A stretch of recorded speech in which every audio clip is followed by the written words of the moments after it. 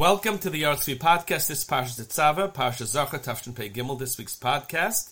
If I sound like a Schlepper, then I am a Schlepper, sponsored by my dear, dear friends who've done so much for us. Joel and Annie Tenser for the Yard of David ben Emmanuel Olav Shalom, and Chana Alta Bas Shlomo David Aleha Shalom, and anonymously Lily Nishmas, Maras Sarah Bas Rab David Aleha Shalom. Sponsorships are $180 US or $200 Canadian. Both US and Canadian receipts are available. The Maggid von Kuznets, Kalonimus Kalman Halevi Epstein, the most famous of the Rebbe of Meilach von Lezhensk's Talmidim, had yichus. He was a community leader. He succeeded. He was the Talmud Chacham. He was everything. His family could trace its origins all the way back to David HaMelech. But his early years were so difficult. He was poor as they would come. So poor that as a little boy, he would have to sell bagels on the street corner. His mother baked those bagels at home, and he sold them on the street. But after he sold those bagels, little Kalman, or eventually Reb Kalman, would sneak into shul. He would listen to the Rav Shir, and he had that capacity. One day, as a joke, one of the local Gevirim, an established man, perhaps not such a nice person, walked over to the little child and told him, "You know what? Do me a favor, repeat the drasha to me." He saw him sitting in shul. He didn't dream that this child was absorbing the drasha. He said, "Repeat the drasha." Now, most little boys, whether they knew the material, whether they didn't know the material, would have just melted. They would have fled. They wouldn't have spoken back to the local gvir. They wouldn't have answered his question. But little Kalman, even then, he knew his powers. He knew his strengths. And so he looked this gvir in the eye, and he repeated the drasha word for word, phrase for phrase. That gvir was so taken aback, was so astounded, not just by the knowledge, but by the confidence, that he realized that this was no ordinary little boy. This child had potential, tremendous potential. And so he agreed to support this little boy, to get him the best from Bayim, the best chinuch, until he became the great Maggid. And it's the Maggid story, but it's a story that the Maggid used for the rest of his life. Not just on himself, in terms of developing himself, but in terms of developing the people around him. And one such person was a person that we'll call Reb Pinchasel. He was a Schlepper. He had nothing, he didn't expect to have anything, he couldn't rub two couples together, no respect, not from his family, not from himself. Comes into his Rebbe, the Maggid, one Purim, and he tells him, a Freilich and Purim. The Maggid turns to him and said, "That's not how you say Happy Purim. You don't say a Freilich and Purim. You say a Freilich and Purim. Say it with gusto, say it with heart, say it with conviction. Say it the way it's meant to be said. Say it." And so, again, Reb Pinchasel tried. He said, a Freilich and Purim. The Rebbe told him, that's not enough. I want you to say it loud. I want you to say it clear to me and to everyone around you. Say a Freilich and Purim. And so this time, the Schlepper, the person who didn't have anything, said a Freilich and Purim.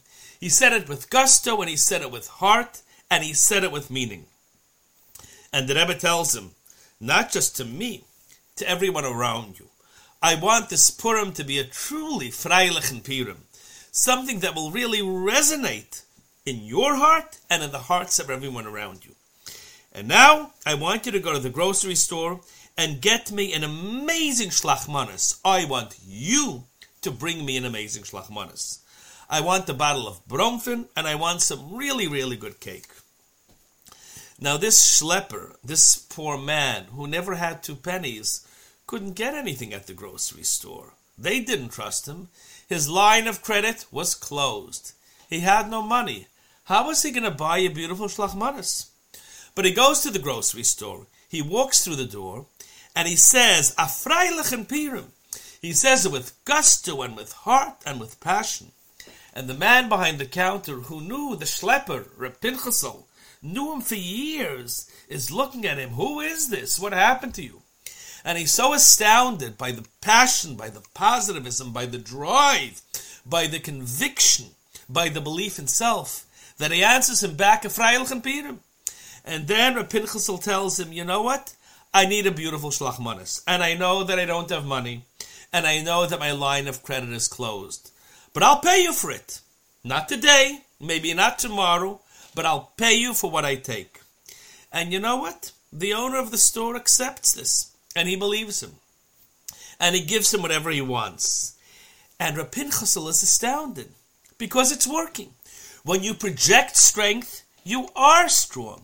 When you believe that you're strong, others believe that you're strong. And suddenly, he can get a shlachmanis. And he goes back to his Rebbe, and he brings him this amazing shlachmanis that he just bought on credit.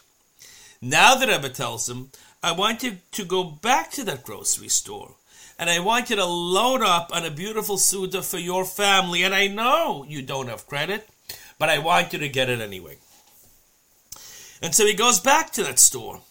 And again, he roars out like a lion with strength and conviction of Freilich and Purim. And he says, I need this, and I need that, and I need that, and I need this. I want all that now, and I know that I don't have credit. But I'm going to make good. Maybe not today, maybe not tomorrow, but I'm going to make good. And you know, the man behind the counter is taken with him. And he says, if you believe in yourself, I believe in you. And he gives him whatever he wants on credit. And so Reb Pinchasel, the Schlepper, the former Schlepper, goes home. And he walks through his door, and his hands are full of the most amazing foods and gifts, things his family had never seen. And he screams out, Freilich and Purim. And his wife never heard him talk this way. And his kids never heard him talk this way. And his wife, who had always yelled at him, and the kids who had always disrespected him, and his wife and the kids who had always yelled at each other because it wasn't functional and it wasn't working, and no one believed in anyone, and no one expected anything, and no one aspired to anything. Suddenly, it's a whole different feel. It's a totally different situation. Suddenly, it's really a Freilich and Purim. And so his kids and his wife, they call back with gusto and passion a Freilich and Purim. And it really is a Freilich and Purim. Because his mindset was that it's going to be Freilich. And you know what? It's not just to the Rebbe, and it's not just to the grocery store, and it's not just to his family. It's to the businessman. The next day after Purim, he realizes he has to make good. He owes money, and he has to pay it back. And so, he goes to that local gvir, and he tells him, you know what? I need 100 rubles. And I know I don't have anything, and I know that they were failures, and I know I didn't succeed. But that was then, and now is now. And you give me that money, I'll work with it. I'll buy merchandise, and I'll sell it, and I'll succeed. And I'll do good for me, and I'll do good for the community. I need 100 rubles. And you know what the gvir does? He gives it to him. He says, if you believe in yourself, then I believe in you. If it's a Freilich and Purim to you, it's got to be a Freilich and Purim to everyone around you.